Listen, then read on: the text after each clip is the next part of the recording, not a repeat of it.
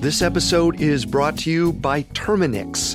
There's one thing we can all agree on. Dealing with pests is a pain. But luckily, Terminix can help. Because when pests show up, so does Terminix. With over 95 years of experience, they have what it takes to take on any pest problem fast. So if your home or business has pests, don't stress it. Terminix it. Visit Terminix.com to book your appointment online today. That's TERMINIX.com. This episode is brought to you by BetterHelp. Bottling everything up can be really bad for you in the long run and have some terrible consequences. And this isn't a conspiracy theory. The more you let things build up, the more of a toll it can take on your mental health. I know for me, in dealing with some traumatic events in my life, I had the tendency to think, well, they've already happened. I'm okay. Other people have it worse. It doesn't matter much. And through therapy, was really able to understand how those events impacted me and changed how I'd started to see the world in ways that weren't great and were sometimes making my life worse. So therapy or dealing with any traumatic events you've had might really help you in terms of how you can live in the present moment now. So if you want to give therapy a try, check out BetterHelp. It's entirely online, convenient, and flexible. It's also really easy to get started. Just fill out a brief questionnaire to get matched with a licensed therapist. Get it off your chest with BetterHelp. Visit betterhelp.com/conspiracy today to get 10% off your first month. That's BetterHelp, HELP.com/conspiracy. This episode is brought to you by Anytime Fitness. Forget dark alleys and cemeteries. For some, the gym is the scariest place of all, but it doesn't have to be. With a personalized plan and expert coaching, Anytime Fitness can help make the gym less frightening. Get more for your gym membership than machines. Get personalized support anytime, anywhere. Visit AnytimeFitness.com to try it for free today. Terms, conditions, and restrictions apply. See website for details. In this episode of Conspiracy Theories, we're going to talk about some fairly controversial ideas surrounding major tenets of Christian belief. Please note that we are not expressing a belief or disbelief in any of these theories. We are merely discussing them objectively. It's an early morning in the summer of 1885. Béranger Saunière, a young French priest, oversees a group of laborers repairing his old, dilapidated church. The workers take turns swinging pickaxes at the centuries-old stone slab of the altar, ripping it from the supporting pillars. One of them misses the slab and buries his pick in the pillar. The priest yelps and hurries over to survey the damage. Somehow, the pick has blasted a hole clean through the thick column. As the debris is cleared, Saunière discovers the pillar was hollow. He hesitantly reaches inside. First, he pulls out a clump of dried ferns. If they dated to the construction of the pillars, they could have been up to 1,000 years old. Then, as he continues to feel around, he finds something else. Something that shouldn't be there. It's an old scroll written in Latin. He finds a second one soon after. Why would they be hidden in an old altar? Saunière glances over the parchment and his eyes grow wide. Without further explanation, he dismisses the laborers. He takes the scrolls to his private quarters and never allows another soul to see them. Whatever was on those scrolls changed his life forever. Soon after he disappeared into his room with the parchments, Saunière became rich beyond his wildest dreams.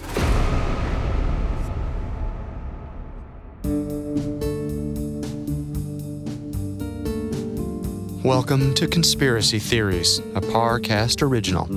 Well, every Wednesday, we dig into the complicated stories behind the world's most controversial events and search for the truth. I'm Carter Roy. And I'm Molly Brandenburg. And neither of us are conspiracy theorists. But we are open-minded, skeptical, and curious. Don't get us wrong. Sometimes the official version is the truth. But sometimes it's not. At Parcast, we're grateful for you, our listeners. You allow us to do what we love. Let us know how we're doing. Reach out on Facebook and Instagram at Parcast and Twitter at Parcast Network. And if you enjoyed today's episode, the best way to help us is to leave a 5-star review wherever you're listening. It really does help. We also now have merchandise. Head to parcast.com/merch for more information. You can listen to previous episodes of Conspiracy Theories, as well as all of Parcast's other shows on Spotify and anywhere you listen to podcasts. Today, we're talking about the Holy Grail and the Priory of Sion. Last week, we examined the evidence suggesting that Jesus Christ was secretly married to Mary Magdalene and that the two had a child together, which was the true Holy Grail. We also talked about the Knights Templar and their potential role in protecting Jesus' bloodline. Today, we'll be diving into the conspiracy theory that a secret society called the Priory of Sion is responsible for protecting the secret of Jesus' descendants. We'll determine if they work in conjunction with the Knights Templar to protect the Holy Grail, and whether evidence of their existence has ever been uncovered. We'll also briefly touch on some other more out there theories concerning Jesus' bloodline, extraterrestrials, and the true origins of Adam and Eve. But before we dive into that, let's talk about the Priory of Sion. Proponents of our main conspiracy theory assert the Priory of Sion was a church order, similar to the Knights Templar, but was founded at least 20 years earlier. According to different sources, the priory was either founded in 1090 or 1099 CE. Jerusalem was captured in the year 1099 as part of the First Crusade. This theory suggests the founding of the Priory of Sion is directly tied to a secret discovery made by the First Crusading Army in Jerusalem. The primary source for these founding dates is the Dossier Secret d'Henri Lobineau, or the Secret Files of Henri Lobineau. This is a group of documents totaling 27 pages that was found in the National Library of France in 1967. The dossier hints at more than just the founding of the priory. It also suggests the priory was heavily involved in the creation of the Knights Templar. The Knights Templar were allegedly formed to be a financial arm of the Priory of Sion. The fact that the priory is associated with one of the most enigmatic church orders in Catholic history makes their function all the more mysterious. Especially since the exact purpose of the Priory of Sion is never made clear in the documents. They were not established to fight in the Crusades or to protect the roads around Jerusalem like the Templars. Yet, they were inextricably linked to the Templars' early history. One of the most incredible documents in the dossier is a list of Grand Masters of the Priory of Sion. It shows that for over 100 years, until 1188, Priory of Sion and the Knights Templar shared the same leaders. The list does conflict with the historically accepted list of Grand Masters of the Knights Templar, but it wouldn't be shocking if that list was incomplete. Almost all Templar documents were destroyed when the order was crushed in 1307. The historically accepted list of masters was created by finding references to the Templar hierarchy in unofficial documents and the personal letters of Templar knights. As such, it's possible dates have been confused or misinterpreted. If the modern list is incomplete and the Priory of Sion actually did share leadership with the Knights Templar, they must have cooperated towards some goal. The Knights could have served as the public face of the Priory, while its members worked in the shadows for a second purpose.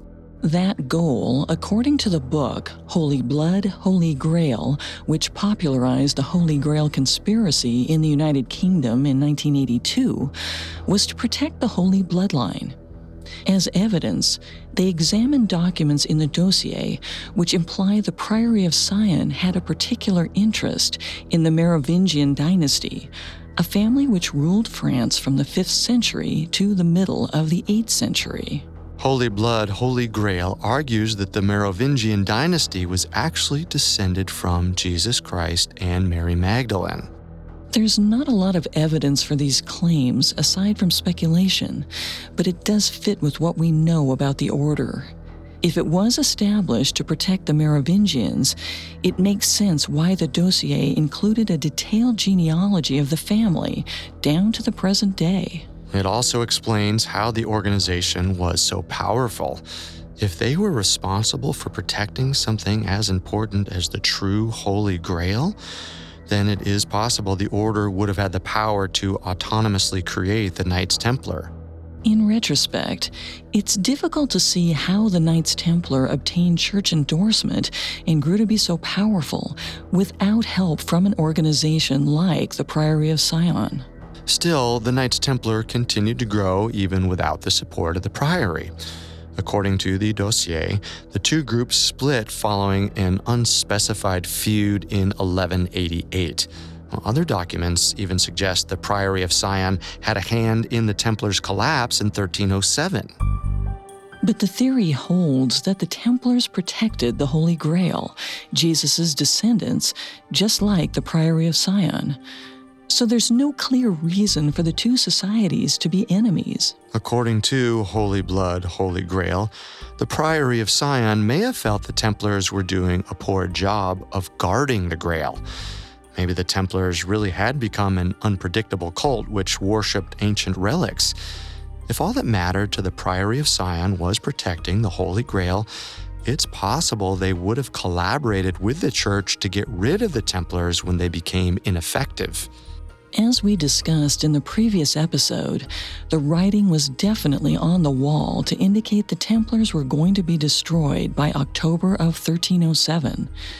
King Philip IV arrested and tortured as many knights as possible on Friday the 13th, a date which would go down in history and spawn more than one superstition. Well, the day is definitely a momentous one in our conspiracy theory. If the Priory of Sion hypothetically knew the Templars would be destroyed, they may have assisted the church as double agents. Then, they could seize control of important relics and secret them away before the Vatican found out. This is precisely what some believers in the Priory of Sion argue. Documents from the time of the Inquisition state that one of the men who collected the treasures of the Knights Templar in Paris was Guillaume de Gisot. De Gisot is also supposed to be the Grand Master of the Priory of Sion. But the only documents we have which suggest such a connection were in the dossier found in the National Library of France in 1967. No other historical reference from the time suggests de Gisot was involved with the church at all. Still, as we discussed in the last episode, there are reasons to suspect the Knights Templar of hiding something. The way the order rapidly ascended to power and wealth only to disappear just as quickly invites suspicion. And their legendary connection to the Holy Grail is unusual. If they really did protect such a treasure, as the stories suggest, then that means they must have secretly collaborated with the Priory of Sion. The Templars are the subjects of endless conspiracy theories in their own right. If the only reason to connect them to the Priory of Sion is that they're both suspicious, that's not exactly a solid foundation for a theory. As far as the Templars' connection to the Holy Grail, the only proof of that is found in Arthurian fiction, like the stories of Parzival and Perleveau from the 13th century. There are also rumors that swirled about the order's occult practices around the time of its collapse. There are undoubtedly some holes in the theory that the Templars cooperated with the Priory of Sion, and some of the supposed connections are speculative, but I wouldn't discount it just yet. The Templars are not the only mysterious figures which could be a part of the conspiracy. For that, we turn to the story of Bérenger Saunière, an 18th century French priest.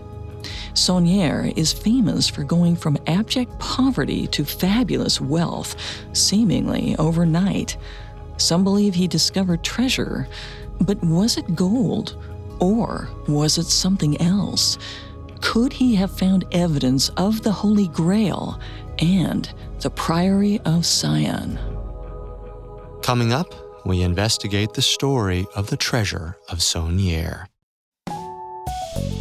This episode is brought to you by Terminix. Terminix can't help you solve the world's biggest mysteries or take on alien life, at least not the ones you're thinking of, but they can help take care of pesky invaders in your home, like the ants in your kitchen, the roaches under your sink, and the termites in the walls. Because when pests show up, so does Terminix. No matter what type of bug it is, they can Terminix it fast with personalized pest care that puts you in control. And with over 95 years of experience, it's no wonder they're trusted by homes and businesses everywhere. So if you have a pest problem, don't stress it. Terminix it. Visit Terminix.com to book your appointment online today. That's TERMINIX.com. This episode is brought to you by Anytime Fitness. Forget dark alleys and cemeteries. For some, the gym is the scariest place of all, but it doesn't have to be. With a personalized plan and expert coaching, Anytime Fitness can help make the gym less frightening. Get more for your gym membership than machines. Get personalized support anytime, anywhere. Visit AnytimeFitness.com to try it for free today. Terms, conditions, and restrictions apply. See website for details. Now, back to the story. So far, our investigation into the Priory of Sion and their legendary protection of Jesus' descendants, the true Holy Grail, has been fraught with speculation. But though the circumstances of the secret order's founding are murky, there could still be evidence that the organization has existed throughout the centuries. The key to understanding the modern Priory of Sion may lie in the story of an obscure French priest named Béranger Sonier. Sonier was born in 1852 in Montizel, France. He was a pious boy and entered the seminary at Carcassonne at the age of 22. In 1879, he was ordained as a priest, and 6 years later, in 1885, he was assigned to the small parish of Rennes-le-Château. Fewer than 300 people lived in the town, and the church did not have much money. Sonier's salary was small, and he subsisted eating what he could hunt and fish for himself. Despite his lack of funds, Sonier wanted to undertake massive renovations on the old, crumbling church as soon as possible. Sonier secured a small loan from the town's mayor and solicited as many donations as he could to improve the church. He decided to begin work on the rundown altar first. The altar was possibly over 1,000 years old. It was described by local historian René Descadias as a crude altar made of a stone slab supported in front by two square pillars, one of which bore archaic carvings. The pillar with the carvings was purported to be an old Visigothic column that had been repurposed to hold up the altar. The Visigoths were Germanic tribes which warred with Rome from the 5th to the 8th century. In the 5th century, Rennes-le-Château is suspected to have been the site of a large Visigoth city. But whether or not the altar support truly was from the 5th century, it was definitely at least hundreds of years old. Sonier began remodeling the altar with a small group of laborers.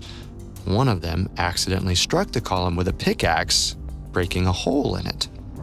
As it turned out, the column was hollow. Inside were a clump of dried ferns and two small, ancient scrolls. Witnesses at the time agree on these events. It's virtually certain that Sonier found some kind of ancient scrolls written in Latin. Descadias speculated they were rather mundane instructions placed by the stonemasons to explain the construction of the altar and its pillars, but this cannot be confirmed. Conspiracy theorists believe they may have contained secret information about the Priory of Sion and the true Holy Grail. Whatever their true contents were, Sonier translated them quickly. The historian Descadias claimed that the priest gave a copy of the translation to the mayor, but neither the original scrolls nor the translated copies have ever been found. According to the sister of Saunier's maid, the priest found more than just scrolls during the renovations. He also found some quantity of gold under the church. This gold was purportedly the nest egg of the previous priest, Antoine Bigot. He died at the age of 70 and is believed to have buried his life's savings before he passed away. This is a possibility, but Descadias acknowledges it's only a guess. We do not know how much gold Saunier unearthed or who buried it there in the first place. The only thing we can be relatively sure of is that he discovered some mysterious parchments. Whatever he found, it encouraged him to keep digging. After he finished with the altar, he began remodeling the small cemetery attached to the church. Despite his supposed golden windfall, Saunier dismissed the few laborers who had been working for him and undertook the excavations himself. Suspicious behavior, to say the least. And apparently his work in the cemetery was not performed with the greatest care. The inhabitants of the village worried their ancestors' graves were not being treated with respect. They sent the priest a letter in March of 1895 complaining about his conduct in digging around the cemetery. Saunier ignored his congregation's complaints.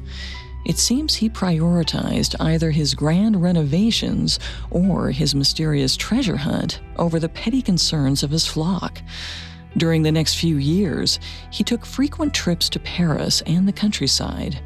Around the same time, the volume of his letters increased exponentially. Soon, he was receiving up to 150 letters every day, many of them containing small money orders between 10 and 100 francs. It's not known for sure who he was corresponding with or why he took so many trips out of town. Well, some believe Saunier found something in the ancient parchments which brought him into contact with rich and powerful people. Adherents of the Priory of Sion conspiracy believe Saunier found evidence of the society's existence and was paid to keep quiet. Whether or not his activity was related to the Priory of Sion, it's likely he was writing to some wealthy individuals. From 1895 to 1900, he continued repairing the church and somehow paid back the loan from the mayor. But the remodel didn't stop there. Saunier set his sights on the area around the church and bought up large swaths of land with a seemingly inexhaustible bank account. On the new land, he built a massive villa and an ornate garden. Then came a tower and a conservatory. When it was done, Saunier had constructed a massive religious and entertainment complex and had spent the modern equivalent of at least $1.9 million on repairs alone. He spent much more than that on a new, lavish lifestyle. The priest's behavior grew to be just as confusing as the source of his wealth. He started hosting fancy guests nearly weekly to relax in the new luxurious villa. Village gossip contended that he even made friends with celebrities of the day, including the opera star Emma Calvé. Calvé, however, never publicly mentioned Saunier, so there's no evidence this claim has any truth to it. Regardless, his lifestyle encouraged suspicion. Gossipers in Rennes-le-Château weren't the only ones who were suspicious of the priest's new standard of living. A new bishop, Monsignor Beauséjour, was appointed to Saunier's diocese in 1902. He was as perplexed as everyone else regarding the extravagant remodels and enormous wine budget. Beauséjour summoned Saunier to explain his finances multiple times over the next decade. Each time, Saunier ignored the bishop's request or else stated that his fortune was legitimate without elaborating. Eventually, the bishop asked Saunier to move to another parish, but Saunier refused. After all the work he had put into the little village, he wasn't going to leave quietly. By that time, the bishop was through being patient. He called Saunier to ecclesiastical court in 1910. When Saunier refused to show, he was convicted of fraud in his absence. At this time, some believe the bishop discovered Saunier was consorting with the Priory of Sion and punished him for it. As a result, Saunier was forbidden by the Catholic Church to give Mass. Left with no source of income, Saunier tried to sell some of his property in Rennes-le-Château, but nobody wanted an opulent villa in such a small town. Over the next few years, the ex-priest fell into dire financial straits. Whatever money had been sustaining him before suddenly ran out. He took out a loan in 1913, which he failed to repay before his death in 1917. Saunier didn't leave behind any family, but was survived by his friend and housekeeper, Madame de Narnu. After Saunier's death, de Narnu took up residence with a local businessman, Noël Corbu. Over the next 3 decades, she consistently hinted to Corbu that she would pass the location of Saunier's treasure to him. But despite his begging, she never revealed the secret. In 1953, she was struck by a sudden stroke and rendered mute. She died soon after. It's a compelling story. To this day, no one knows for sure how Saunier made his money or what the ancient scrolls he found contained. The most common explanation that doesn't involve the Priory of Sion is that Saunier was running a kind of a charity scam, trafficking the Mass. Well, mass trafficking was a common phenomenon at the time, where a priest would ask for money by letter in exchange for giving Mass. The faithful would essentially mail money to the priest to support his religious activities. This was not technically illegal. The problem was when priests accepted money for masses they never actually gave. In Saunier's case, he accepted over 100,000 francs for hosting non-existent masses. We know this because he kept assiduous records of his activity. He needed to in order to keep track of the prodigious amount of requests he received. It's true that Saunier trafficked the Mass, but according to his own records, the money he received from this scheme accounted for only 1/5 of his income. Despite decades of research into the matter, there's no hard answer for how he earned the rest of his money. He likely received it in the form of gifts from wealthy patrons, some of whom he regularly entertained at his villa. Well, this makes sense, but is only an educated guess, and it does not fully explain how he made his wealthy contacts. The most ardent supporters of the Priory of Sion conspiracy have an explanation. They believe that the scrolls Saunier uncovered contained evidence of the Priory's existence. This theory was first put forward by Gérard de Sède, who published the book The Gold of Rennes, or The Strange Life of Béranger Saunier, priest of Rennes-le-Château in France in 1967. The book was wildly popular. De Sède claimed to have found copies of the ancient scrolls Saunier discovered. When read carefully, he noticed a secret message in the scrolls which hinted at the existence of the Priory of Sion. Unfortunately, the alleged copies of the scrolls were fake. In fact, it turned out that every source which mentioned the Priory of Sion was phony, including the dossier found in the National Library of France in 1967. All of these supposed historical documents, it was revealed, were forged and planted in the library by de Sède and his uncredited co-author, Pierre Plantard. The dossier, as we discussed earlier, is a strange collection of information, including false genealogies, personal letters, and details about obscure church orders. It's not immediately clear what its purpose was, or why anyone would go through the trouble of forging so many documents. For that, we turn to Pierre Plantard. He is widely regarded to be the mastermind behind the Priory of Sion, the architect of an enormous hoax designed solely for his personal enrichment. Pierre Plantard was born on March 18, 1920. His father was a butler and his mother was a concierge. From the beginning, he had big dreams. and a talent for persuading others to join him. Plantar was raised Catholic and grew up heavily involved with the church. In 1937, when he was 17, Plantar became a sacristan, in charge of caring for the sacred altar and vessels used for communion. He took his role seriously. He was so devoted to the church that he often spoke of his dreams for all of Europe to be united under a holy king who would rule over both the continent and the Vatican. At the time, the socialist Léon Blum was Prime Minister of France. Plantar was a proponent of a strong fascist government. He despised socialism and especially distrusted Blum because he was Jewish. For the rest of his life, anti-Semitism would be central to Plantar's political and philosophical beliefs. To combat socialist policies Plantar viewed as harmful, he created a nationalist fascist organization known as the French Union in 1937. The organization was short-lived. In May of 1940, Germany invaded and occupied France. A year after that, at the age of 21, Plantar created the French National Renewal, a similar group. Without a formal introduction, he offered to use his organization to help the French government collaborate with the occupying Nazis. Plantar believed France was destined to eventually lead his dream pan-European Catholic government through ultra-religious and fascist policies.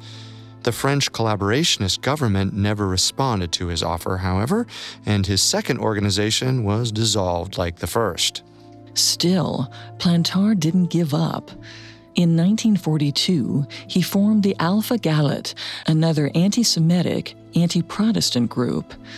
In later years, Plantar would enormously inflate the size and importance of the Alpha Galet, but a contemporary police report stated that the organization had less than 50 members.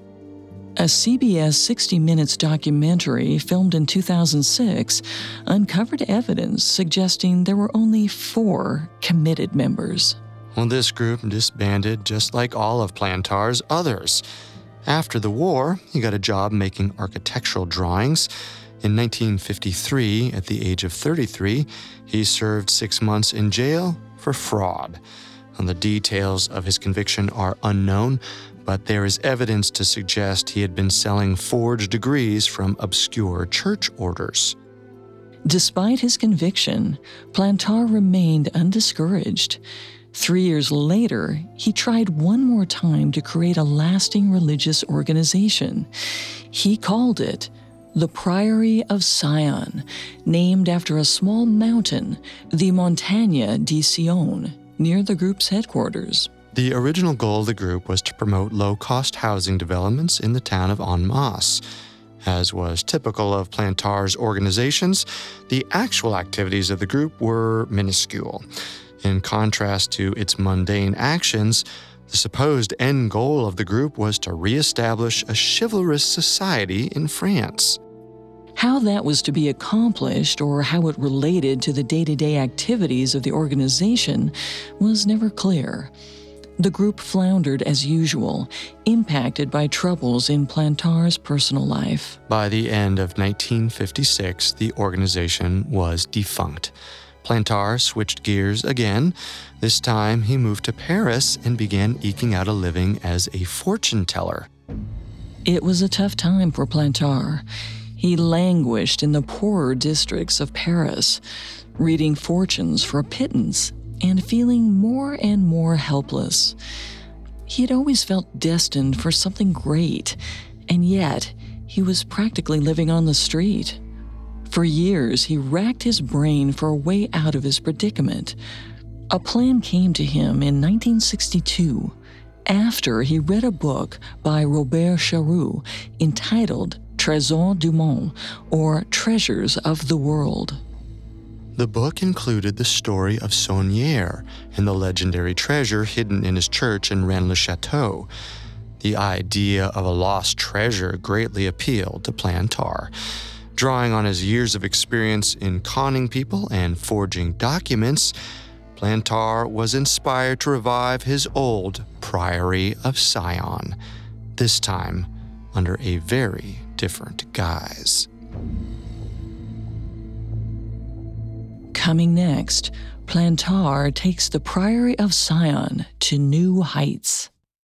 When you need mealtime inspiration, it's worth shopping Kroger, where you'll find over 30,000 mouth-watering choices that excite your inner foodie. And no matter what tasty choice you make, you'll enjoy our everyday low prices, plus extra ways to save, like digital coupons worth over $600 each week. You can also save up to $1 off per gallon at the pump with fuel points. More savings and more inspiring flavors make shopping Kroger worth it every time. Kroger, fresh for everyone. Fuel restrictions apply.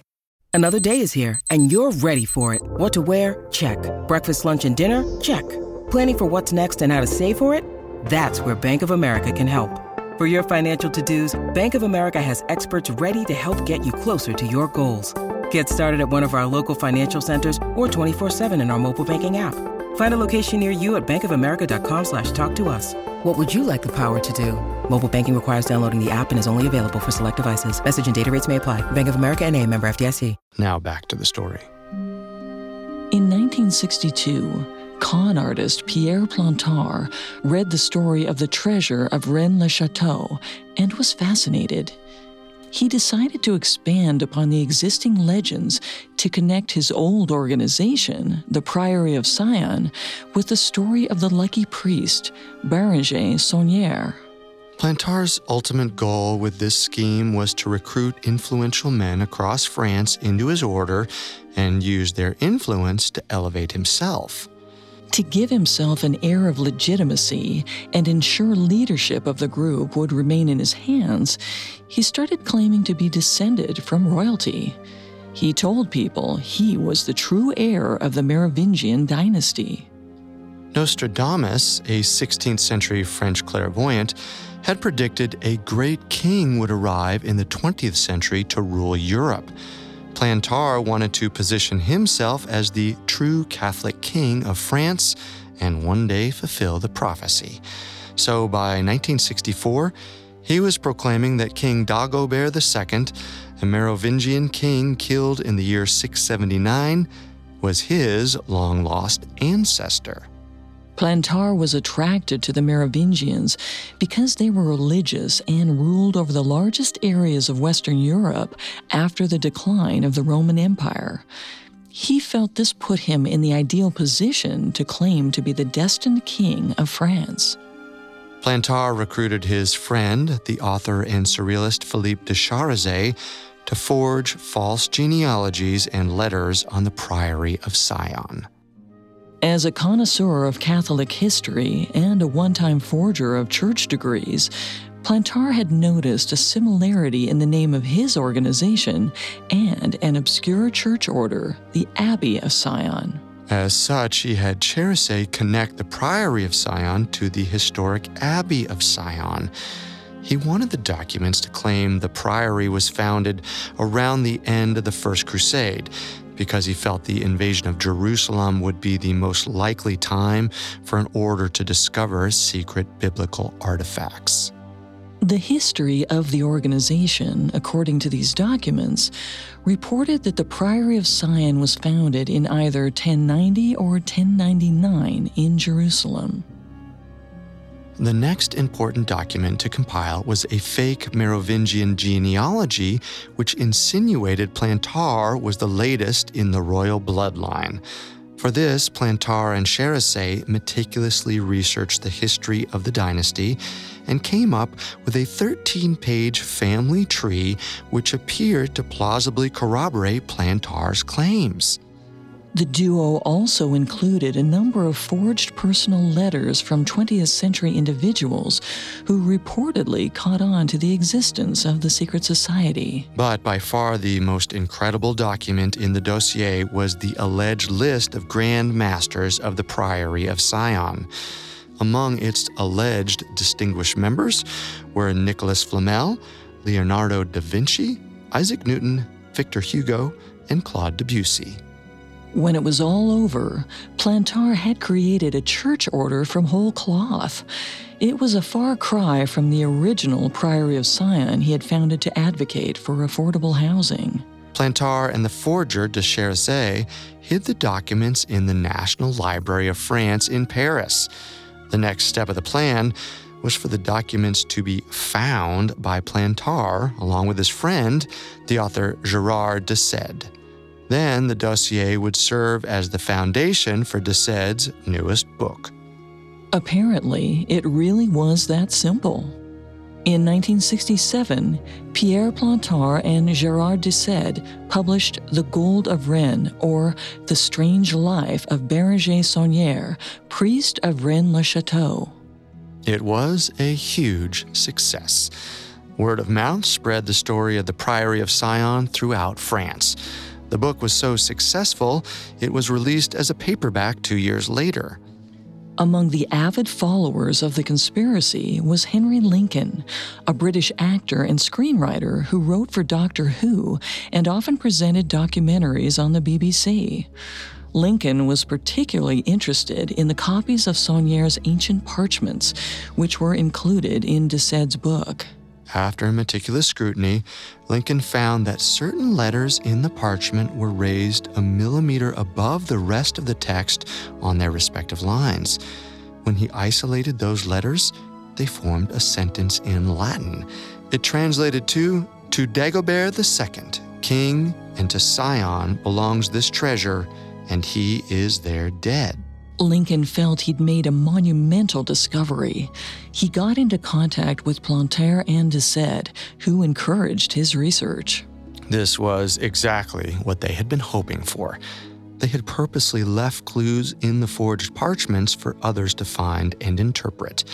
They fed Lincoln tips about the parchments, leading him to other coded messages. For example, on the second parchment, lines broke in odd places, sometimes in the middle of words. With Plantard's prodding, Lincoln soon noticed that the word Sion was spelled out vertically on the ends of the line breaks. Lincoln was hooked. Throughout 1970, he spent time forming theories of his own which paralleled and sometimes exceeded the insinuations made in Plantard and de Sède's book. After an enormous amount of personal research, Lincoln wrote up his theories in documentary format and pitched the story to the BBC. The network was intrigued. It would be the first time the British world was exposed to the story of Rennes-le-Château. The documentary, The Lost Treasure of Jerusalem, aired in 1972. The show was a big hit. English audiences had limited context for many of Lincoln's theories, and mere speculation was presented as settled fact. But that was just the beginning of how the theory would balloon. Plantard and de Sède had only hinted at the existence of a secret Priory of Sion, with little speculation as to its purpose. It was Lincoln, along with fellow conspiracy theorists Michael Bygent and Richard Lee, who gave the organization a hypothetical reason for existing. In 1982, the trio published the book Holy Blood, Holy Grail, which made extensive use of the forged parchments to prop up the theory of Jesus' secret bloodline. It seems they were unaware of the controversy surrounding the authenticity of the French dossier. Their theories were exhaustively debunked by scholars at the time of the book's publication, but that didn't stop it from gaining widespread popularity. Holy Blood, Holy Grail even inspired the plot of the novel The Da Vinci Code, published in 2003. Pierre Plantard continued to make false claims that he was the true king of France until 1993, when he was taken to court for implicating some French government officials in his conspiracy. There, he confessed under oath to making up everything about the Priory of Sion. With that in mind, we have to rate the conspiracy of the Priory of Sion a 1 out of 10. Some of the theory's claims are intriguing, but all of the evidence traces back to a simple money-making con. The only Priory of Sion that ever existed was a small and short-lived group founded by Pierre Plantard in the 1950s. Well, this one may be easily debunked. But the theories about the Holy Grail only get wilder from here. And the next two conspiracies we'll briefly touch on are pretty out there. The first extends the theory of Jesus' bloodline even further than Holy Blood, Holy Grail. Supporters of this theory believe that the so-called Holy Bloodline doesn't begin with Jesus. It goes back to Adam and Eve, who were allegedly real residents of ancient Mesopotamia. And the problem with this theory is that it relies on even grander speculation than the previous one. Its supporters have trouble agreeing on exactly when or where Adam and Eve entered human history. Some believe Adam and Eve were the first Homo sapiens, while others believe they were merely two citizens among many in the prehistoric society. The key evidence comes from historic attempts to synthesize the creation story of the Bible with creation stories from other cultures, especially that of ancient Mesopotamia. According to the theory, the Mesopotamian gods, Enki and Enlil, were not gods, but rather real kings. Enki and Enlil allegedly believed that Adam and Eve possessed the necessary traits to rule the human race, so the kings forcibly bred the pair together to create a new royal bloodline. From there, the theory is linked to the biblical story of Cain, the son of Adam and Eve. Biblical evidence is used to advance the royal bloodline all the way to King David, and from there to Jesus and his alleged descendants. Some supporters cement the connection by claiming that the Sumerian word for Cain is Graal, which sounds like Grail. Unfortunately, there's not much substance to the idea. As a fusion of biblical stories and ancient Mesopotamian stories, the logic certainly tracks, but there don't seem to be any proven facts thrown into the mix. We give this theory a 1 out of 10. Our next out there conspiracy theory is closely related to the last one. It contends that the ancient gods, known as the Anunnaki, of which Enki and Enlil were members, were actually extraterrestrials. Supposedly, the Anunnaki genetically engineered humans to work for them as slaves. But before the Anunnaki could completely colonize the planet, Noah's great flood forced them to leave Earth. For an unspecified reason, the Anunnaki did not return after the water receded, but they did leave behind human-alien hybrids known as the Nephilim to rule humanity. Among the Nephilim are King David, Jesus Christ, and his descendants, the Holy Grail. A very similar story to the last one, but with the addition of aliens. In our opinion, that doesn't make it any more believable. Like the previous theory, its proponents often take scraps of ancient texts out of context and inflate their importance to justify their bizarre conclusions. Modern historians and scholars who study ancient Mesopotamia universally reject all variations of this theory. We give it a 1 out of 10 as well. There are countless conspiracy theories about Jesus' life and the early Catholic Church. It's easy to see why, after thousands of years, there are many questions that don't have airtight answers. Overall, we do not believe there's sufficient evidence that Jesus Christ was married or had a child. However, there's no evidence to explicitly disprove it either, and unless a new set of 2,000-year-old documents are unearthed, this may be a question for theologians to argue over for the rest of human history.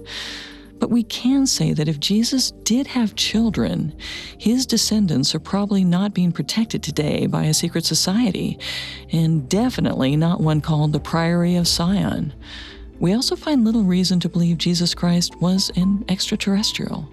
While the theories we discussed today may not be very well supported, anything is possible when it comes to something so long ago and something so important to religious history. There may be more that hasn't been revealed to the public, and perhaps it never will be. In the meanwhile, we'll keep our eyes open for the world's conspiracies, coincidences, and most complicated stories.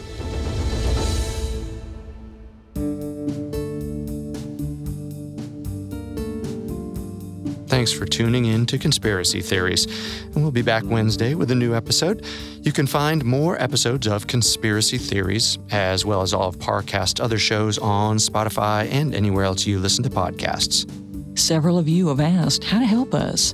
If you enjoy the show, the best way to help is to leave a 5-star review. And don't forget to follow us on Facebook and Instagram at Parcast and Twitter at Parcast Network. We'll see you next time. Until then, remember, the truth isn't always the best story. And the official story isn't always the truth. Conspiracy Theories was created by Max Cutler, is a production of Cutler Media, and is part of the Parcast Network. It is produced by Max and Ron Cutler, sound design by Russell Nash, with production assistance by Ron Shapiro and Paul Mahler. Additional production assistance by Maggie Admire and Freddie Beckley. This episode of Conspiracy Theories was written by Terrell Wells and stars Molly Brandenburg and Carter Roy.